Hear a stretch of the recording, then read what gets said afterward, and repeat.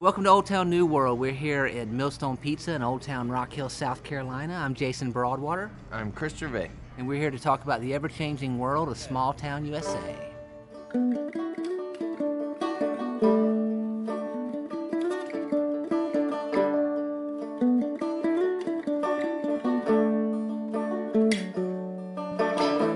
With us today, as always, of course, the wise, silent Micah. Micah? Well said, well played. We also have with us Spectator John. Spectator John? Don't say anything. Nice, nice, well played. And of course, my main man, Chris Gervais. What's up? Actually, I take that back. You're not my main man. I'm sorry. I'm sorry that I said that. I need a catchphrase. I need to invent a catchphrase. Zumba. How you feel about stuff? All right, you're fired. I can't call you my main man. I need to go on record saying that. My son is my main man, and I can't call anybody else that. Can you call me your little man? Yes. That's quite weird, but we'll roll with that. And our actual guest, the only serious participant in this endeavor, is Mr. Joe Strummer. No, Joe Miller. Welcome, Joe. Hi. All right, well said. Can you elaborate? No. Already Sure. more than Joe Strummer would have given us. Yeah, right. Okay. Isn't he dead? Yeah, that's right. Yeah. So I get it. Okay, so Joe, you're friends with Chris, and that's how we got you here. You work in Rock Hill. Where are you from? I am from the mega city of Clover, South Carolina. Oh, no way. Really? Did Yeah. you go to high school in Clover? I did, class of '96. Rock on. It was rocking, yes. Yeah. My wife is actually the counselor out of Bethany Elementary out in Clover. My kids are in the Clover School District. Yeah, it's a great country town to grow up in. Yeah. Yeah, sure. Very cool. So you do There was a big punk rock scene in Clover, though, in the I 90s. have fond memories. We had a benefit concert for a friend called Lollipop Losers, which I got to play at, and it was an early phase where everybody was doing cool stuff, and I got to be exposed to it. Some guys from Rock Hill came out, Minor Threat cover bands, and nice. yeah, it was fun. Okay, well let's first get a sense of what you do now, and then we'll kind of get into how you got to what you do now. But tell us what you do now. I am a music producer, sound designer, and audio engineer. See, that sounds awesome. Like, how does one do that? Where do you do that from? I've got a small production studio in the BTC building across from York Tech. Oh yeah, I know it. Absolutely. Sure. Yeah. So did you? I guess you get your work on the internet. No. A lot of people would think that, but it primarily comes from personal connections and networking. I do get some work on the internet. I'll catch gigs from all over the country, but the majority of the stuff are people, that I meet and know locally that just keep hiring me for some reason. So who needs this kind of work and for what? Oh, I do all kind of stuff. I mean, the hardest thing usually when it's hard for me to answer the question, hey, what do you do for a living? What do you do? It's a lot of different things. I'll score dozens of commercials and corporate videos every year. I average a couple of films, a couple of shorts, maybe one feature every year. So what is score? What do you mean by score? Write and produce the music that accompanies the film or a commercial. Yeah, recently we did me. Train yourself to be plural. Dude, I know. I started a business too. I understand what that means. I'm sorry. First thing you do is train yourself to be plural. Yeah. So that's true. Yeah. I mean, you have to put on a persona as an entrepreneur, and that's basically what it is when you're schlepping yourself out in the world. We produced several tracks for. I don't even know if I should say the company name because I think there's an NDA. Make a fake one then. Yeah, it's a giant tire company, and they were doing cross promos for all of their sporting sponsorships, and they sponsor racing, NBA, Major League Soccer, bicycling. Cool.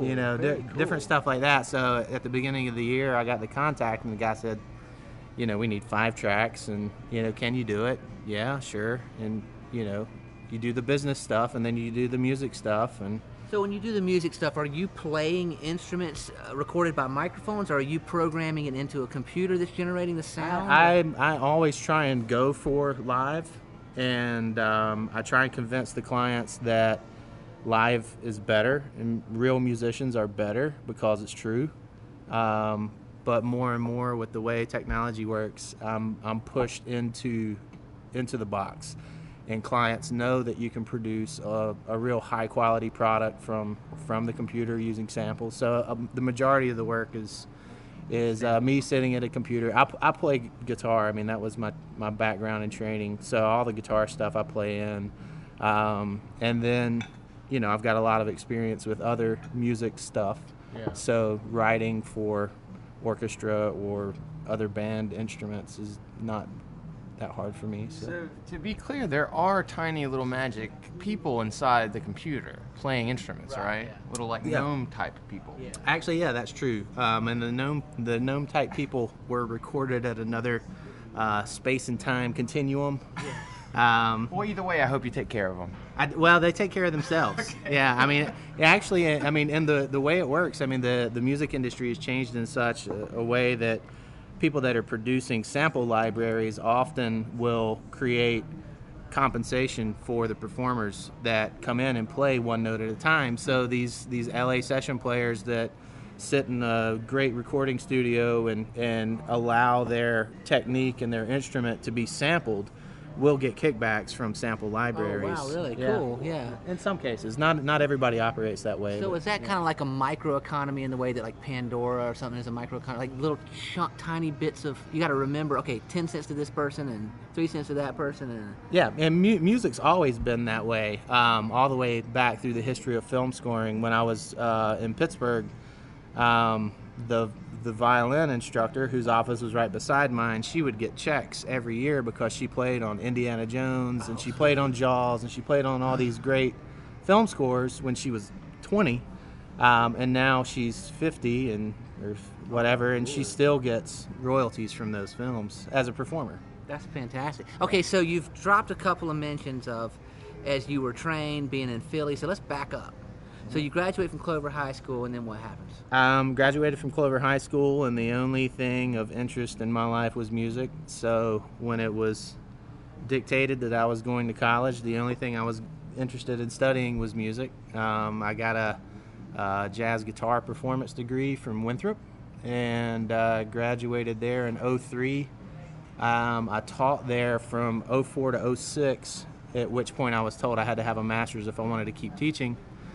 And at that time, I was convinced I wanted to spend the rest of my life as a music educator teaching in college. Masters of the Universe? Yeah, absolutely. You can get that degree. All right, yeah. Good. I went to Pittsburgh because I got a graduate assistantship from them. At what school? Duquesne. Okay, cool. Yep. Yeah. And then, you go to school in Pittsburgh, and a couple of years later I come back and I taught at Winthrop from 2008 to 2012, and that's when I left and started the business. Huh. So, yeah. So you're kind of done with academia for now? Unfortunately, I would love if the ideal vision of what I believed academia was going to be, I would have loved it if that had worked out. But there's an economy and a bureaucracy that makes colleges work, and sometimes that doesn't really jive with hopes and dreams, No, so, I hear you, man. Yeah. I hear you. You guys are kind of twin souls in some of that stuff you say. Yeah. So I was adjunct, and there's tons of information You're out not there. junk. Yeah, I was. Oh, no, That's how you're they not treat you. junk. That's how they adjunct. Yeah. So you go and read some articles about the adjunct culture in higher education right now, and you'll realize that from an economic point of view, it's fairly disparaging. Yeah. And it got to the point where I was making more money on nights and weekends writing music than I could make teaching, and it was a financial thing that I was forced out of education. Yeah. Because they don't pay shit. Yeah, I hear you, man. Well, it's like they say, children are the future. Don't pay teachers a whole lot. Well, that's the common wisdom. Yeah. Great segue there, Chris. To I don't know what. So, all right. So, you felt forced out of academia because the adjunct system is, and my experience with it is kind of mirrors what you said. And I wasn't an adjunct professor, but my experience working with people who were, actually, when I first started my business, most of the freelancers that I hired were adjunct professors trying to make money at night. Yeah, that's exactly right. Yeah. You need the money. Yeah. So that's how we got started. But, okay, so that was at Winthrop. And then you started getting these gigs online. No, not online. You started getting these gigs and you were working on the weekend. How did those come because you were a professor and you were networked, or how did you start getting scoring gigs? When I was doing my master's, I was actually working in a music store, and a guy came in and said, "I need to buy a compenser microphone." And I was like, "That's not how you say it."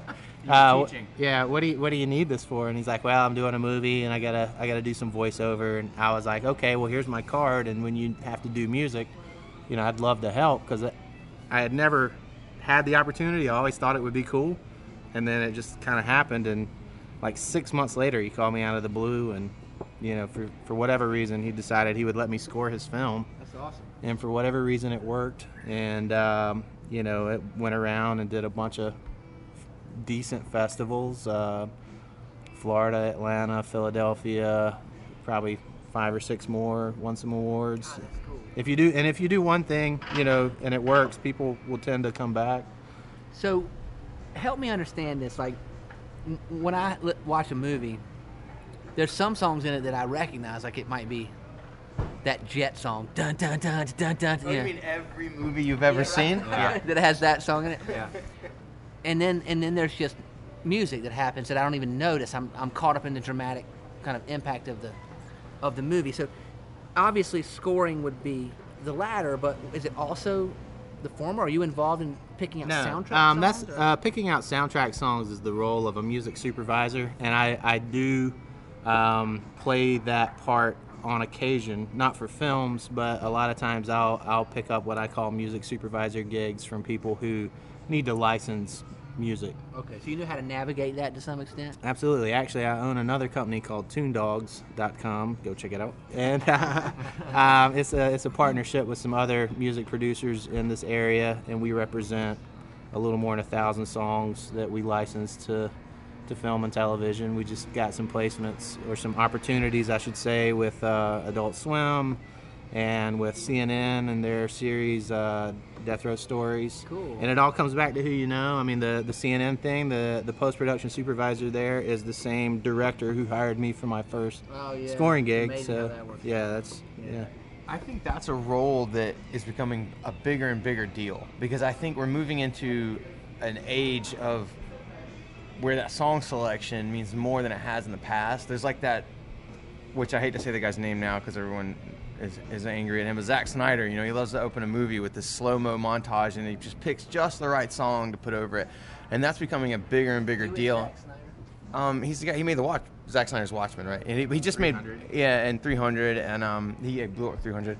He made Batman vs. Superman, but he continually will open his movies. I don't know if Batman vs. Superman does it, but I know Dawn of the Dead did it, and The Watchmen does it. And it's this idea of like just picking just the right song over the image, and that's becoming more and more prevalent. And I was reading about it's like a team that selects the music for Girls, the HBO series, and that's like a huge part of shows like that you pick just the right song. And I don't think it's as big of a thing as it used to be. I think it's becoming more important than the narrative. Quentin Tarantino is one of the masters of that. I was about to say, I mean, he kind of broke it into the modern culture.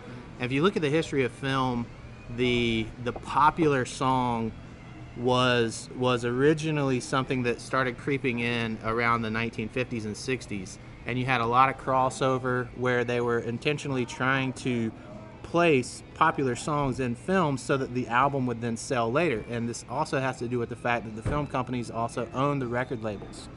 So they're just doing product placement, basically. Yeah, and I mean, not to like show how the sausage is made, but like Quentin Tarantino gets he gets a lot of credit for picking great tunes, which he does get to approve them. But like if you look at what happens with like Pulp Fiction, If you look it up, every song that was chosen from Pulp Fiction's on the same record label, and the music supervisor from Pulp Fiction is the president of that record label. Wow, yeah. You know, and there's a partnership there. It's intentional. Right, but not always, because I will say one of my favorite writer-directors is Richard Curtis, who he blew up when he made Love Actually, and recently he made About Time. He's actually only directed a couple movies, written a lot of movies. And music, popular music, not just the score, but popular, like pop songs, are a major part of Richard Curtis movies. And to the point that he mixes the songs way louder than most people do, because if you really look at how music is mixed into a lot of movies, if a pop song comes in or a rock song or whatever, it's actually mixed pretty low. But Richard Curtis movies, he tends to mix them really loud. And I was suspicious of this, and then I actually heard him admit in an interview that he always writes to music, and it's always kind of at random, like on his playlist. And he says more often than not, the song he hears will inform what he's writing. And if he's directing, he makes sure he's aware of what he wrote a scene to, and he makes sure that song gets into the scene. And I think that's sort of the truest, most organic form of using pop music in your movie. Is like he's writing to that music, and he makes sure it gets in there. Absolutely. I mean, and another thing that pop music does, and this is also why people have films scored, is that you're trying to create an immersive experience for the viewer. You're trying to suck them into the story, and you're trying to use their life experiences to help guide their emotional experience of the media, right? And you know, when you're scoring something, you use tropes. You know, minor chords make you feel sad, major chords make you feel happy, different things. Crescendos or speeding up tempo brings in excitement. You use these things, they're tools.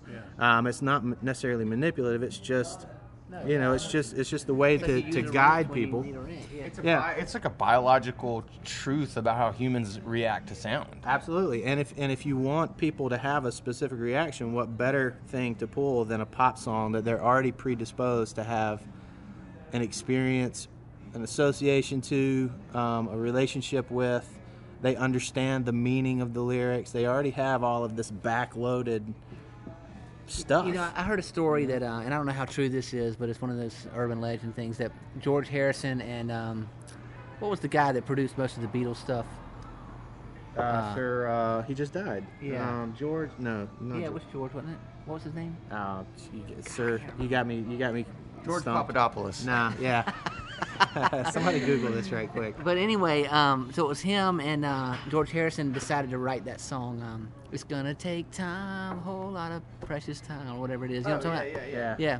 And the urban legend goes that they said, you know what, we ought to write a number one hit, and just totally like knock that out this weekend. Yeah. And so they brought all the tools to the table based on their understanding of music, and they wrote it backwards. Like they didn't write it from, someone expressing themselves and then hone it as far as George Martin. That's it, George Martin. Yeah. They didn't hone it as far as making it better with those tools. They started with the tools. They were like, okay, well, we want to start off and get buy-in, then we want to like have a crescendo. Then, they like put together the entire formula of a number one hit, and they created one. That's the way it works. I mean, people don't really understand that pop music is formulaic by intention. I mean, the Beatles, since we're on that reference, were the masters of pop music until recently when they were surpassed by Max Martin, I think is his last name, who's a Swedish guy that has written all of the music that people associate with teen pop. Britney Spears, from her all the way through Taylor Swift, everybody. I mean, this guy's got one man is like so many hit songs to his like name. more than 500. That's incredible. It's a formula that people buy into, and there's ways to do it. But the thing is, I'd be really shocked, and this is just a philosophical, fundamental belief for me. I'd be shocked to find out that if on some level Max Martin, as many great pop songs as he's written, doesn't at some point, whenever he writes every single one of those songs, hit this point where he hears the heart of that hook and stuff and is like, that's it. Yeah. Oh, that's the money. And gets excited. Absolutely. I don't think you can make things like that. I mean, like that Shake It Off, Taylor Swift, that it's a pop song for the masses and it makes a lot of money, and it sounds that you could point to all these things that It's a great pop song. It's a great pop song, and you could point to all these things that make it sort of like, oh well, of course you write that song right now. It's following up Happy, the what's the guy's name? Pharrell song Happy. Yeah. You can hear how it comes after Happy, and there's all these reasons why it's a calculated event, but it is like an exciting pop song. To say something is simple or formulaic is not to say that it's not art, and it's definitely not to say that it's not excellence and craftsmanship. And anybody can get excited about that. I mean, even talking about the other weird things I do, a lot of times. Whoa, now, hold on. Yeah, a lot of times I'll record sound for people. I'll go out on set. Like today, I was on set. We were recording this bizarre thing. Other times I'll go to corporate events. I was at a corporate event where they were bringing. It was a grocery store. They were bringing their new supplier of ham to this event. I mean, what could be more blasé than a guy that makes deli meat? And this dude had passion. Like any artist I've ever met. And I mean, he was so amped up about how good his ham was. Right. And I mean, it's true is this though. a metaphor? I'm lost. It was inspiring, man. It was inspiring. I was like, you know what? Yeah, that's awesome, dude. Love to make let ham me me ask Chris and Silent Micah, as filmmakers, and you guys have kind of, from my interpretation, I mean, you kind of have only recently moved out of this paradigm where you're kind of imagining, controlling, doing, writing, directing, doing everything because you're DIY, you do it yourself, and you're only recently moving into where, we're gonna get some good actors, we're gonna get another person who's gonna direct, we're gonna get somebody who's gonna shoot this, and you're thinking about highest and best use and different. So as you're moving into that as creators, what are you thinking about scoring and like music and? God, I love this question. Yeah, I know. It's a great question. I will say for me, like, because I am a musician, I have traditionally scored the music for the stuff that we do. However, I'm 100% open to hearing what other people would put there. And the thing is like, in a bigger view of that question, I am very excited about the idea of film and story as a collaborative thing. I have no ambition to ever be Stanley Kubrick, where I'm like over people's shoulders and like telling them this goes this way, and I see this 100% in my head and it must be this. I mean, I love Stanley Kubrick and everything, but I think the idea of a story being a thing that isn't yours, that a group of people can find, and I mean, and Silent Micah could say this if we hadn't cut off his tongue earlier, but I even, right down to the performances, I like the idea that the actors are so bought in that they want to tell the story and they want to find the story, because I think that ultimately you're finding a story, and to think that you are so single-minded that only you can tell the story is a mistake. And I think that if you look at the history of what went on, that's why George Lucas made really great Star Wars movies when he was young and made awful Star Wars movies when he was older, is because early on he was open to collaboration with a bunch of genius artists. And when he got older, it became, oh, Mr. Lucas, yes, Mr. Lucas, yes, we agree, Mr. Lucas. And and because the thing is, I think when you do that, you're buying into the silly modern notion of the hero in real life, and the idea that a single man comes out of and is the hero. And I think that when you do that, you're forgetting about human history, all of human history, which says to you that we do this, we find the story. The hero is to inspire the group, not to squash and control thought. Exactly. I mean, the hero, jumps out first, and everybody else then rises up and contributes. And not to do the hero's will, but to find in themselves the thing that the hero has pushed them to find. They come together, Sound. How important is sound? So important. More important. I would argue, in a lot of ways, I'd argue more important than image. I would too. And that's, I mean, obviously I'm biased. You can prosecute me on that, but there's plenty of evidence that would support the statement. Absolutely. I mean, because sound is, you can't forgive it in a lot of ways. A great technical example is how many images does it take to fool the eye that there is actually a moving picture? It's 24, right? How many audio images, how many samples does it take to fool the eye? About 40,000. I mean, fool the ear. Yeah. About 40,000. 40,000. The ear is pretty sensitive, and it's a hard thing to sell a lot of times, especially early on in independent filmmaking. Unfortunately, it's the thing that people people neglect the most. I think you'd have a lot more high quality indie films. Mike scribble onto his chalkboard that he Help me, please. help me, please. Please stop referring to me. Well, I don't understand what that means. Tickle him, something will come out. Yeah, I've heard him say, well, that could be horrible. I've heard him say, stuff, I can't even paraphrase, but the idea that, the first cue to any crappy film is that the sound's crappy. I mean, like, you can't transcend crappiness without good sound. And you can't fix it either. I mean, one of my favorite things was a long time ago. I took that meme of Batman smacking Robin. People always say, "Oh, fix it in post," and fix it now. Yeah, I mean, you fix it on set, sound especially. I mean, it's I've seen a lot of films where it's like the sound is just a disaster, and the only thing that you have left to do is to try and fix it in post, and that's expensive as hell. Yeah. And it's time consuming, and it's just a mess for the independent filmmaker. And it introduces all kinds of weirdnesses too. Yeah, you get those American English movies with English overdub that look like old Japanese kung fu flicks. Right. Yeah. Exactly. Looping's hard. I think to some extent, and I don't know why this is, with images you can. I personally think, like, some of my favorite images in movies, I love silhouettes. And I love when Indiana Jones is walking, and he's holding his hat in the desert, and there's something, every time I see a silhouette on film, my heart just explodes.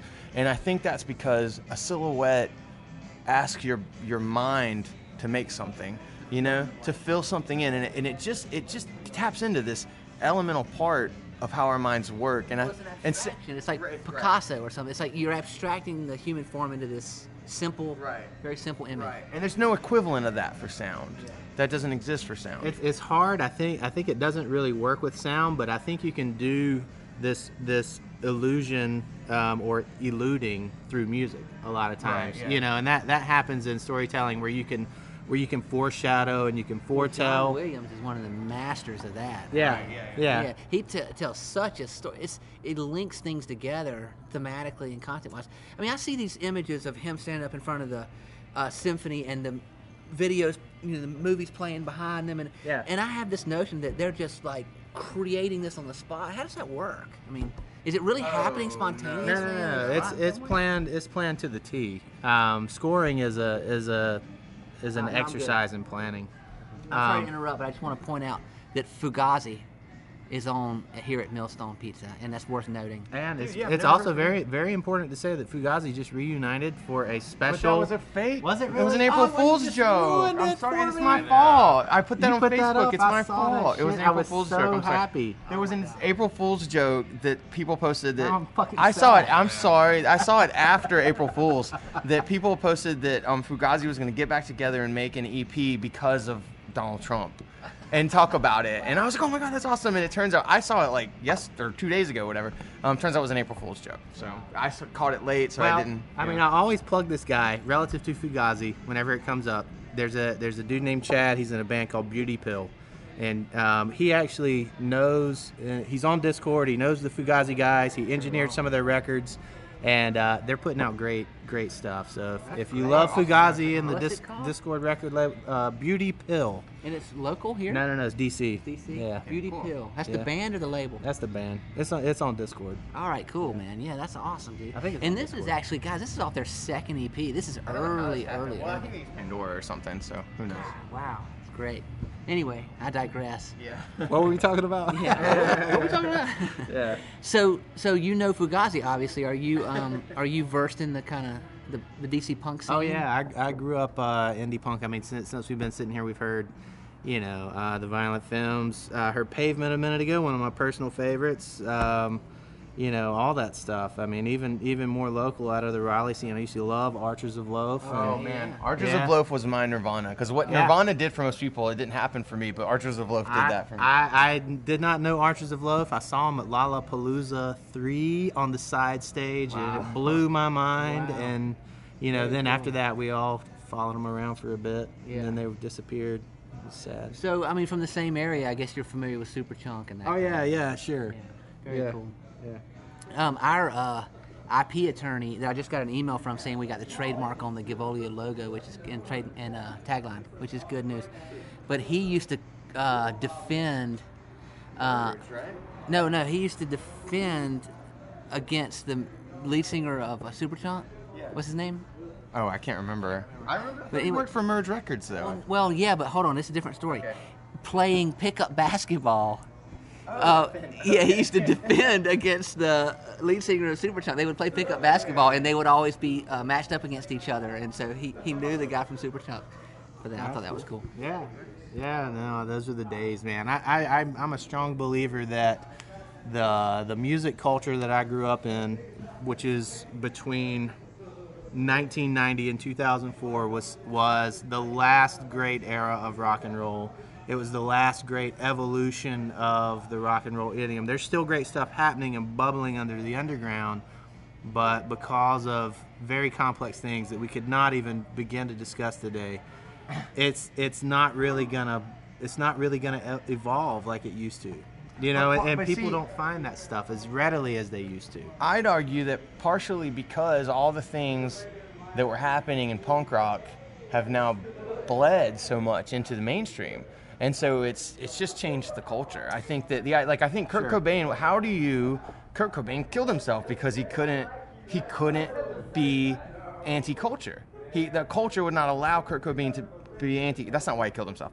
But I'm saying our culture would not allow him to be anti-culture because it said, oh yeah, we'll put this in Target, we'll put this in Walmart. Let me check us all here in our glorifying what we grew up on and say.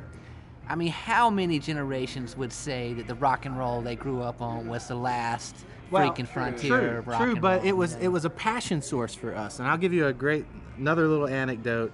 I remember the days of trading tapes, of talking to buddies, of reading zines, of going to the record store and flipping, trying to find something that I could then share. Like a minute ago, we're just dropping Beauty Pill because it's something I'm trying to get out there. But kids today, they don't have that same mentality. A perfect example, I still teach guitar lessons. I'm addicted to it. So one night a week I still teach over at Woody's, and I'll see kids come in and they'll be in the prime, 15 years old. That's like when you're supposed to be getting into music, and I'll always start, cool, tell me about yourself. What do you like to listen to? What do you mean? What bands are you into? I don't know. Well, what do you like to listen to? Pandora? They associate with apps and with technology, and then they don't go any further to convert into that scene. The content is just what is ever streaming from that source. Yeah, and it's almost meaningless in a lot of ways. Oh man, I don't know, man. I don't want to bum you out. No, I disagree. But at the same time, you're comparing. You're comparing kids in the 90s who were seeking out counterculture music versus probably just contemporary kids nowadays. I mean, it's not like you can't find that now. So even though I said I think punk has bled into the mainstream, there is absolutely still punk and there's absolutely still counterculture, which almost shouldn't be possible. Honestly, would argue that because of the internet and because of the dispersion of information and culture, you almost shouldn't be able to. Exactly, the purpose of counterculture is to blow up when it can't be possible. And I need to say this: Mike has got to be at a Dungeons and Dragons event in 7 minutes, and so I'm going to have to say that. Oh, be quiet, Silent Micah.